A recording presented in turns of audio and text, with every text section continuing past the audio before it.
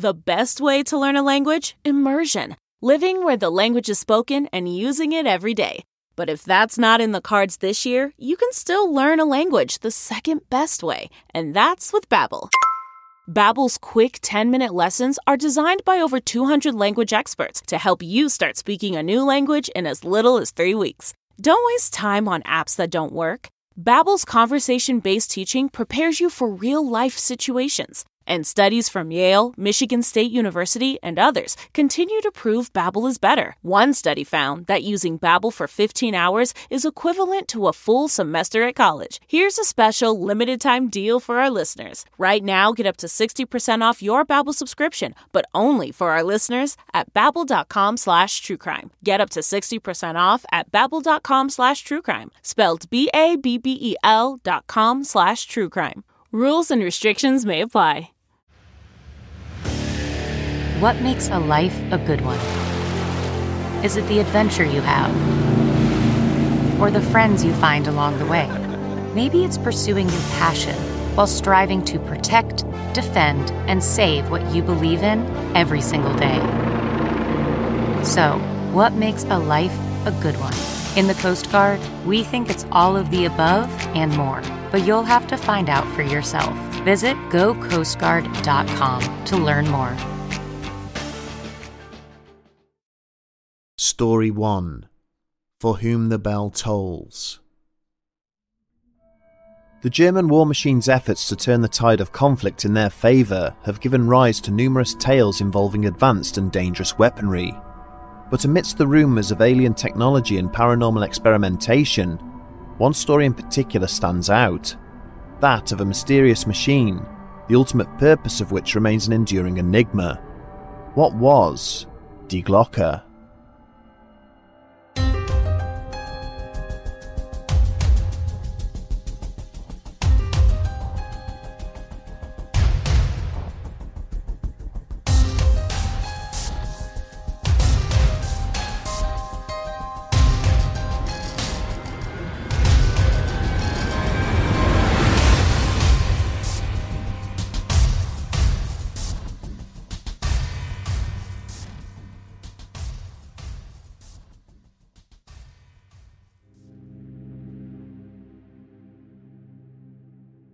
The testing facility was situated a short distance away from the Czechoslovakian border and was known to its inhabitants as Der Riese, or the Giant.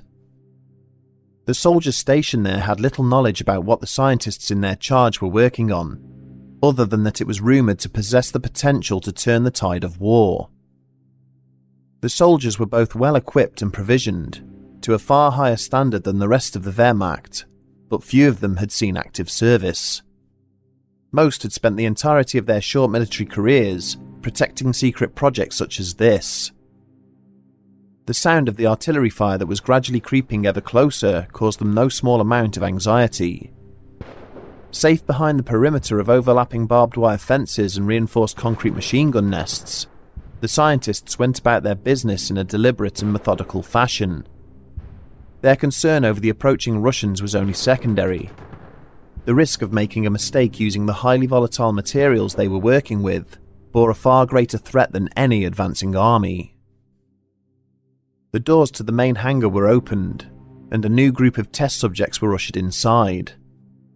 They were referred to by those in charge as volunteers, but in reality, the only reason they were here was because the alternative would have been a long drop from the end of a short rope.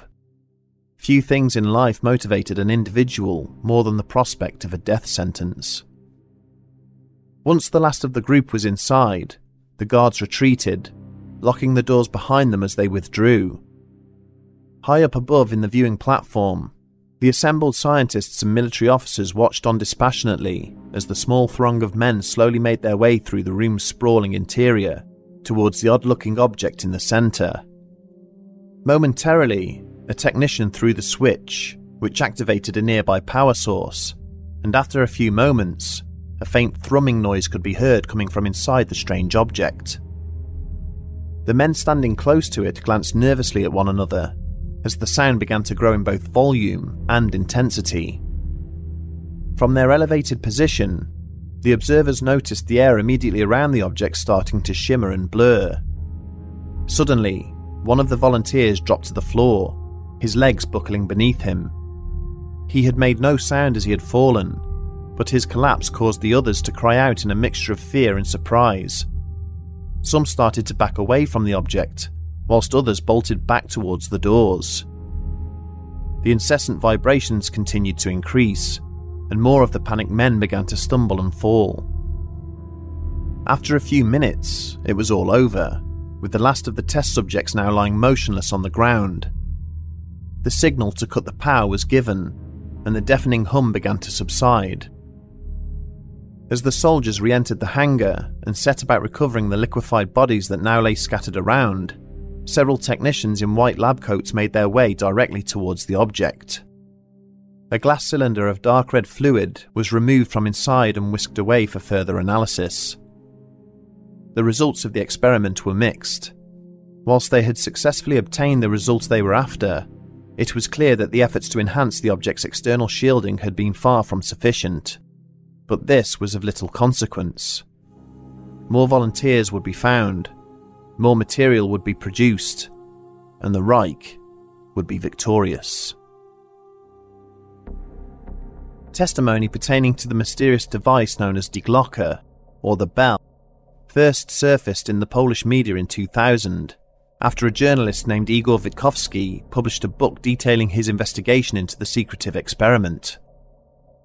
The author stated that he had managed to gain access to confidential records belonging to his nation's military intelligence services, some of which detailed the post-war interrogation of an SS Gruppenführer by the name of Jakob Sporenberg.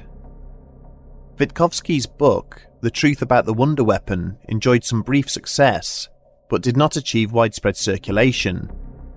It was, however, read by a number of people outside its country of origin, one of whom was the British writer and ufologist Nick Cook.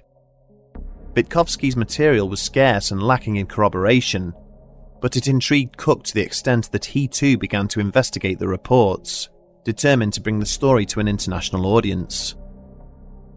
Buried within the depositions allegedly written by Sporenberg, before his appearance at Poland's war crime tribunals, was a lengthy description of a scientific apparatus, the existence of which the German government had apparently gone to great lengths to keep hidden from their opponents. This device was believed to have been used to produce an unknown fuel source, but was so hazardous to operate that it caused the deaths of many scientists who had worked on it. The machine was nicknamed the Bell because of its physical appearance.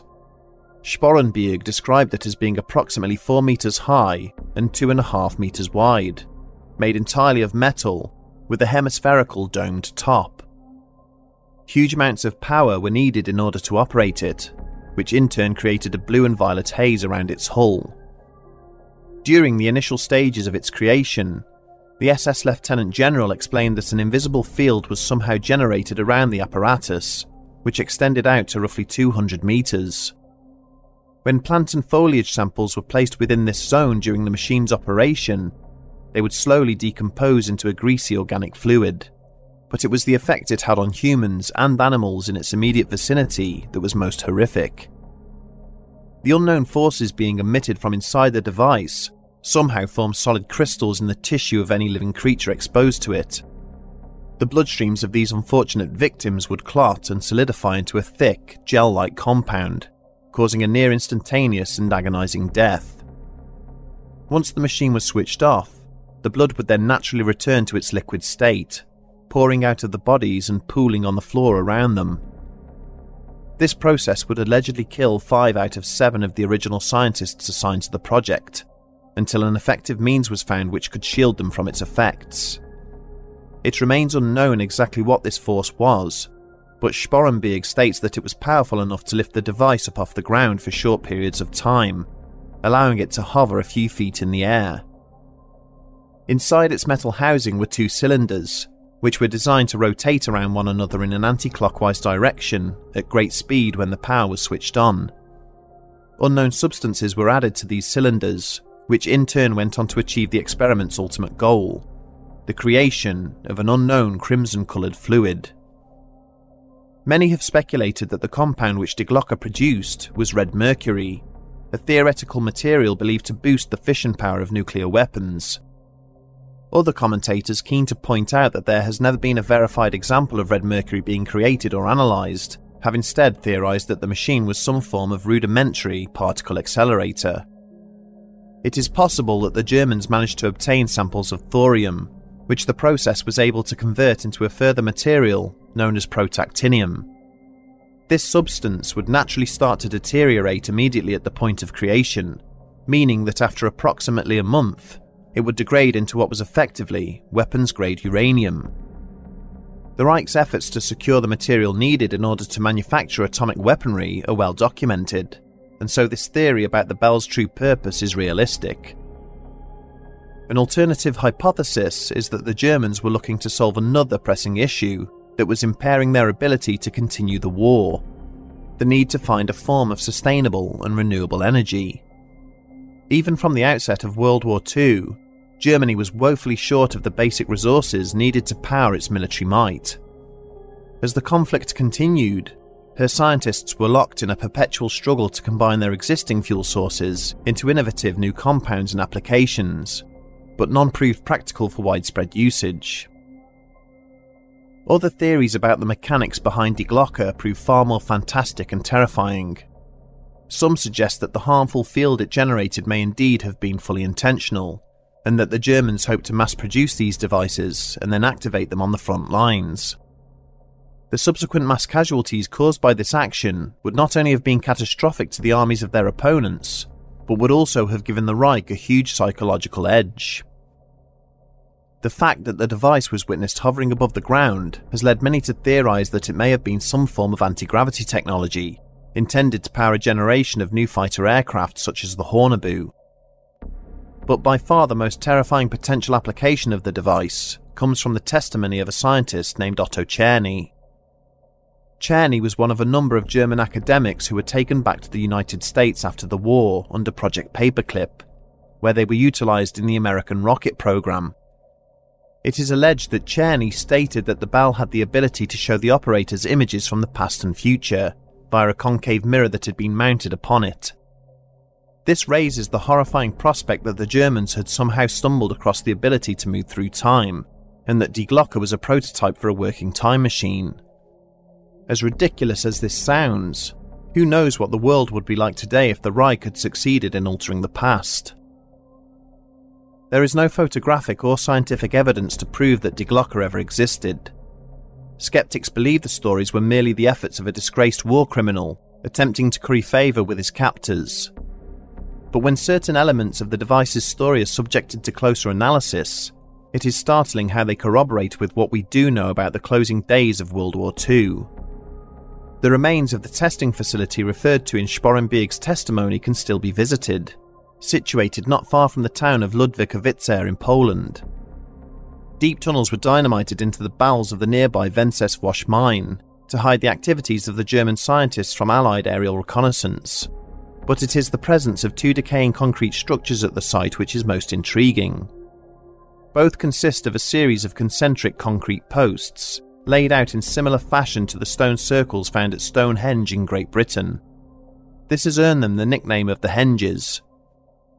It is not known exactly what their true purpose was, but some believe they may have been testing rigs, which Die Glocke was tethered to when in use.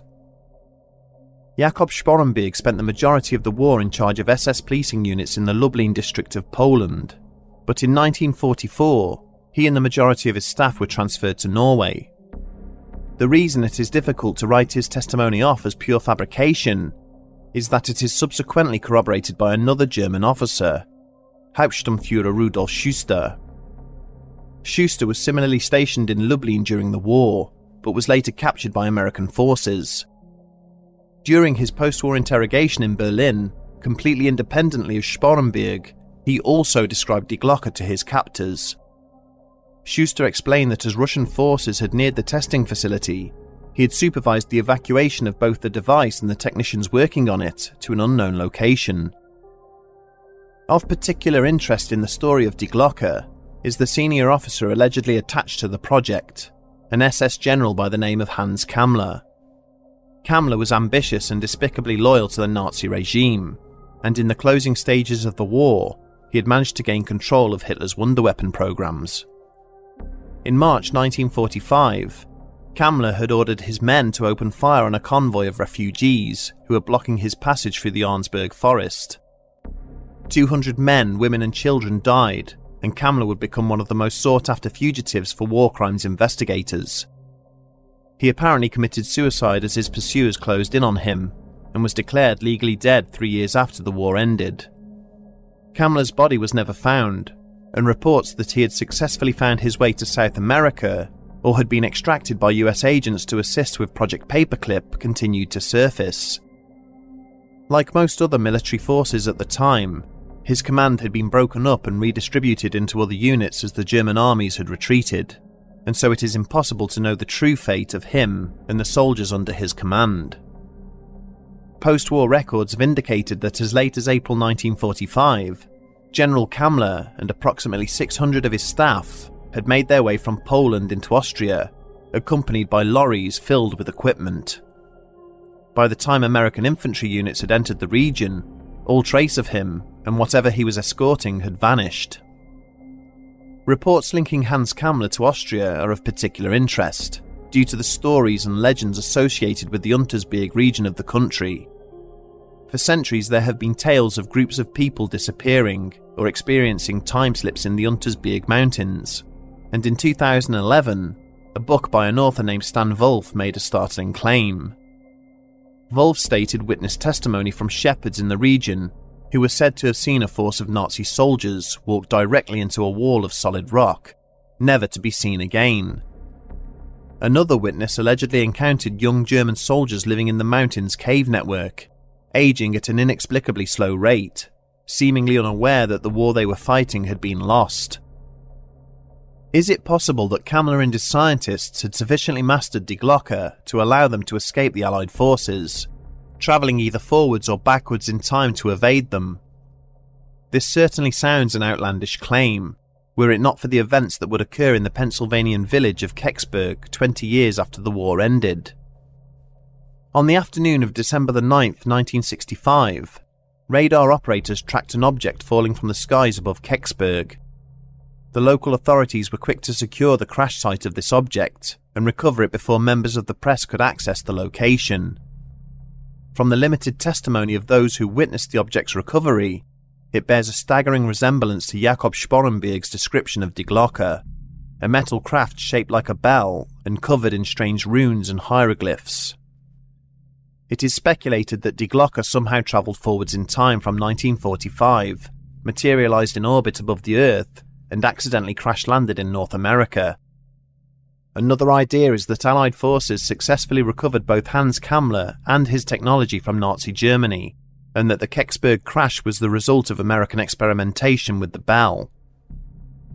It is highly unlikely that we will ever have a definitive answer on whether Die Glocke ever existed, or is merely a tall tale which has since taken on a life of its own. All we can do is continue to follow a frustrating and disjointed trail of evidence, which stubbornly suggests that there may indeed be some degree of truth behind the tale. Looking broadly at German weapons experiments of the era, and discounting those stories alleged to involve extraterrestrial technology or satanic rituals, it is not beyond all possibility that German scientists managed to create a weapon system far ahead of its time. But until any concrete evidence comes to light, all we can do is wonder.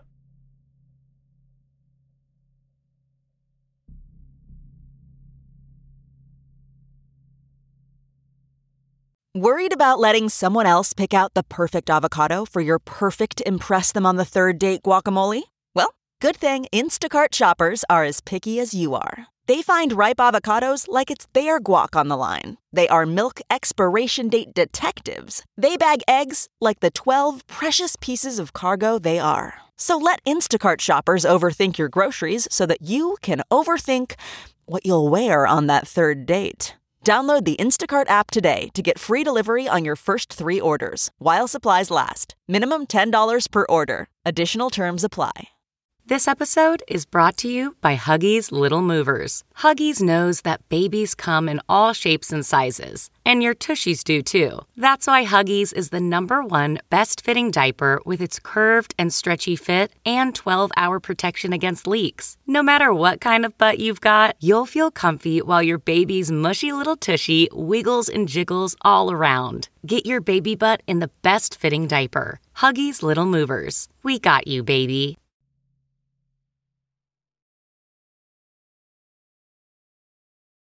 Story 2.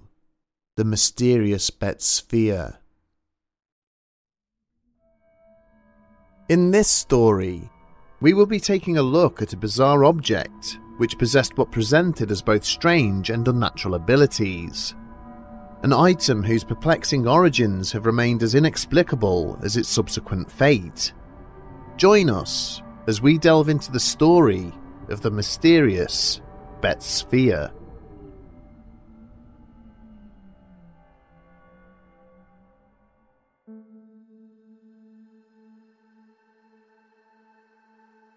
In March of 1974, a significant wildfire unexpectedly sprang forth in an area of swampy forest situated within Florida's northeastern Duval County. The land in question belonged to a local couple, Antoine and Jerry Betts, who waited until the fires had died down before venturing out to inspect the damage to their property. It was as they were walking through the charred and smouldering brush that they happened upon something entirely unexpected. An apparently smooth and undamaged ball of polished metal, which was lying out in the open, seated upon a patch of badly burned scrubland. Unsure if this item had caused the fires or had perhaps been unearthed by them, the couple and their 21-year-old son Terry approached it with caution. After some deliberation, they eventually handled the sphere and discovered that it was roughly the same size and weight as a full-sized bowling ball. They quickly formed the opinion that it was a historic relic, perhaps a Spanish cannonball dating back to the region's colonial past. The decision was then made to take it back to their home, to carry out a more detailed inspection. Over the coming days, Antoine and Terry examined the sphere's exterior and were bewildered by the apparent lack of damage or decay to its general structure. After some time, they became distracted by other engagements, and their interest in the object inevitably began to wane, but it would not be long before it was once again at the centre of their undivided attention. Roughly 3 weeks after the object's unexpected appearance, Terry and one of his friends happened to be playing their guitars in the living room. Looking up from what they were doing, they were stunned to see that the sphere, which was in the room with them, was shuddering and vibrating, seemingly in response to the sound being produced by their musical instruments. When they stopped playing, they watched as its movements gradually subsided, eventually returning to a motionless state. On recommencing their playing, they observed the vibrations return, growing more substantial the closer they moved their guitars towards it. They were stunned to find that when playing their instruments in the immediate vicinity of the sphere, these vibrations grew so strong that it began to gently roll back and forth along the ground. This development prompted Terry and his parents to undertake a series of further experiments in order to assess the capabilities of the object. From observations involving the family dog, it became apparent that the sphere was not only reacting to incoming sound waves, but was also seemingly generating its own in response. If placed in close proximity to their pet when it was vibrating, the animal would become agitated before escaping to another room. At one point, Antoine had gently tapped the sphere with a metal hammer, which had prompted it to ring back at him as though it were a bell. Shaking it vigorously back and forth also produced a slight rattling noise from inside, which was only audible when pressing an ear right up against its outer casing. However, the family soon observed far more dramatic results from shaking the object. When placed on a level floor after a sustained period of being manipulated in this way, the sphere would inexplicably roll forwards of its own accord, and then travel in a wide arc if unimpeded by any other obstacle, before returning to the point at which it had first been set down. Similarly, if placed onto the family's glass coffee table, the ball would travel around the entire surface perimeter, never once falling off over the edges, before again returning to its start point. But by far its most bizarre capability was witnessed if the table beneath it was then tilted or lifted up at an angle. Seeming to defy the laws of physics, the ball would at this point roll up towards the highest edge of the tilt, rather than descending to the lowest, as would naturally be expected. By this time, the Betts family had come to the realization that what they had in their possession was not the remains of an aging cannonball. Having already turned to their family and friends for assistance, they finally made the decision to approach the press to see if a news story could produce any further answers. Having listened to their story, a local newspaper named the Palm Beach Post duly dispatched a photographer named Lou Egner to the Betts residence. Initially dismissive of his assignment, Egner had listened impassively as the sphere's wondrous antics were described to him by Antoine and Terry. But when the item was shaken up and then handed to him to place on the ground, his jaw dropped.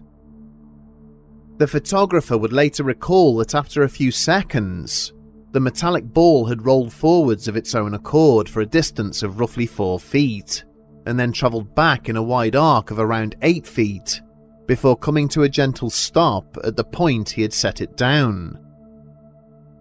Now fully engaged with the story, Egner had carried out a series of his own tests, assisted by the Betts family. He observed that when placed directly into a patch of sunlight, the sphere would travel a further distance and at a greater speed, seeming to suggest that some of its power was generated by solar energy. Egner's article, which was published a short time later, prompted a frenzy of media activity, with several national newspapers picking up on the story. Commentators began to speculate wildly about what the item could be, with suggestions ranging from a secretive government experiment to a crashed Soviet satellite. Correspondence was also received from renowned ufologist Dr. J. Allen Hynek, who asked if the sphere could be sent to him for a short time so that he could assess whether it may be extraterrestrial in origin. This request, like similar ones from several private laboratories and companies, was flatly refused by Antoine and Jerry, who believed it would lead them to losing control of the item. For the next few weeks, as the hype around the story gradually subsided, life began to return to normal for the family. But this period of relative calm was soon disrupted by a series of disturbing incidents which took place within the Betts household. On several occasions, the homestead was suddenly filled with short bursts of seemingly otherworldly music. This was described as being similar to organ music, which would rapidly build up into a deafening crescendo before ceasing as quickly as it started.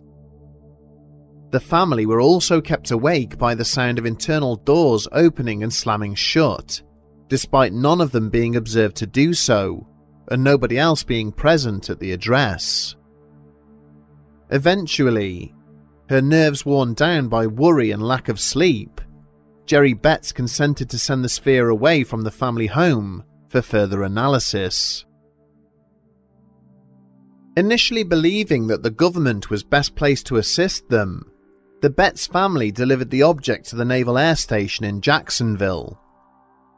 But at first, the technicians at the base were unable to see beyond the object's exterior, claiming their X-ray machines were not powerful enough. Eventually, Utilising a more powerful spectrographic device, they were able to make a report on the object. This detailed that the metallic exterior of the sphere was roughly half an inch thick, comprised of a metallic compound that was similar in nature to steel, and that the interior contained two smaller spheres. These two internal spheres were free to move around inside the larger object when it was shaken, but appeared to be in permanent contact with one another. This not only explained the slight rattling sounds that Antoine had detected, but also how the momentum that moved the sphere forwards had been produced. The item next passed into the hands of a local scientific company by the name of the Omega-1 Institute, where it was analysed by Dr. Carl Wilson. But rather than answer any of the existing questions about the mysterious object, Wilson's findings only fueled further speculations as to its origins. He reported that the sphere emitted a powerful magnetic field into its immediate environment. Further still, he had been able to detect that the counter vibrations being produced from inside the object were in fact radio waves. In the aftermath of Wilson's analysis and a brief reignition of media interest in the story, Dr. Hynek once again approached the family with a request to analyse the sphere. In August of 1974, Antoine and Jerry drove to meet Hynek and a panel of other scientists at a conference which was taking place in New Orleans. But once again, following close analysis of the sphere, little in the way of clarity was garnered from the meeting. Whilst none of the panel members could confirm that the unknown object was man-made, neither were they prepared to stake their reputations on a declaration that it was extraterrestrial. With these findings quickly picked up on and publicised by the National Enquirer magazine, press coverage of the story quickly turned negative. Several witnesses came forward to state that the sphere was actually an industrial item, either used to clean through waste pipes or as part of the internal mechanisms of a large valve. Others claimed it was part of a kinetic artwork installation, which had been lost whilst being driven through the state of Florida to New Mexico during Easter of 1971. Severely affected by the perceived backlash against them, both the Betts family and the sphere would disappear into obscurity after the incident, leaving little behind besides conjecture as to where the object had originated from and what ultimately became of it. In the years that have followed, opinions about the article's true origins have settled across two distinct lines of reason. Seizing upon the alleged scientific findings recorded in relation to the sphere, some have hypothesized that it must have fallen to Earth from the heavens, its impact being the cause of the bushfire in which it was found. These commentators believe that the sphere must have been some form of extraterrestrial device, either part of a propulsion system or a complete unit, such as a probe or listening apparatus. Interestingly, the descriptions of the item do bear a striking resemblance to diagrams drawn by Bob Lazar regarding anti-gravity drives housed at Groom Lake, and the sphere itself did seem to present properties of an anti-gravitational nature. Others have suggested that it may have been part of a lunar vehicle, an orbiting satellite belonging to either belligerent of the Cold War, or a part of a larger conventional spacecraft. But there are equally strong arguments for the sphere being far more mundane in its origins. Its dimensions and appearance are uncannily similar to the valve components sold by local businesses and used in the artwork that was sent to New Mexico. Manufacturers of the valves claim that on occasion, shavings from drill heads or other tools fall into them, and this may be the reason for the rattling sound heard inside. It has also been claimed by some sources that the sphere was never observed to move of its own accord outside the Betts household, and that the whole affair was either a ruse or a case of mild hysteria on the part of those investigating it. If such claims are true, and if the floors of the Betts household had been even slightly unlevel, they would naturally have produced some degree of movement from the sphere when it was placed upon them. This forwards momentum could then have been naturally counteracted and corrected by the other kinetic parts moving around inside it, be they a manufacturing flaw or deliberately constructed. In relation to the perceived magnetic fields and radio waves detected in the vicinity of the object, these may have been unrelated phenomena. This may also have been a classic case wherein the work undertaken on the object was unduly influenced by the personal opinions and beliefs of those carrying it out. There are many questions surrounding the story of the Betts sphere which remain unanswered. If the forest fire in which the item was found was not caused by its rapid descent to Earth, then what was the true cause? If this was a prank or hoax, how did the family manage to fool both military personnel and members of the scientific community? And why did the item and the family themselves seemingly disappear from the face of the Earth in the aftermath? In what has become an age of social media sleuths, it is entirely likely that at some point in the future, the movements of the Betts family may become known, and the true origins of the Betts sphere will finally be clarified, putting this mystery to rest once and for all.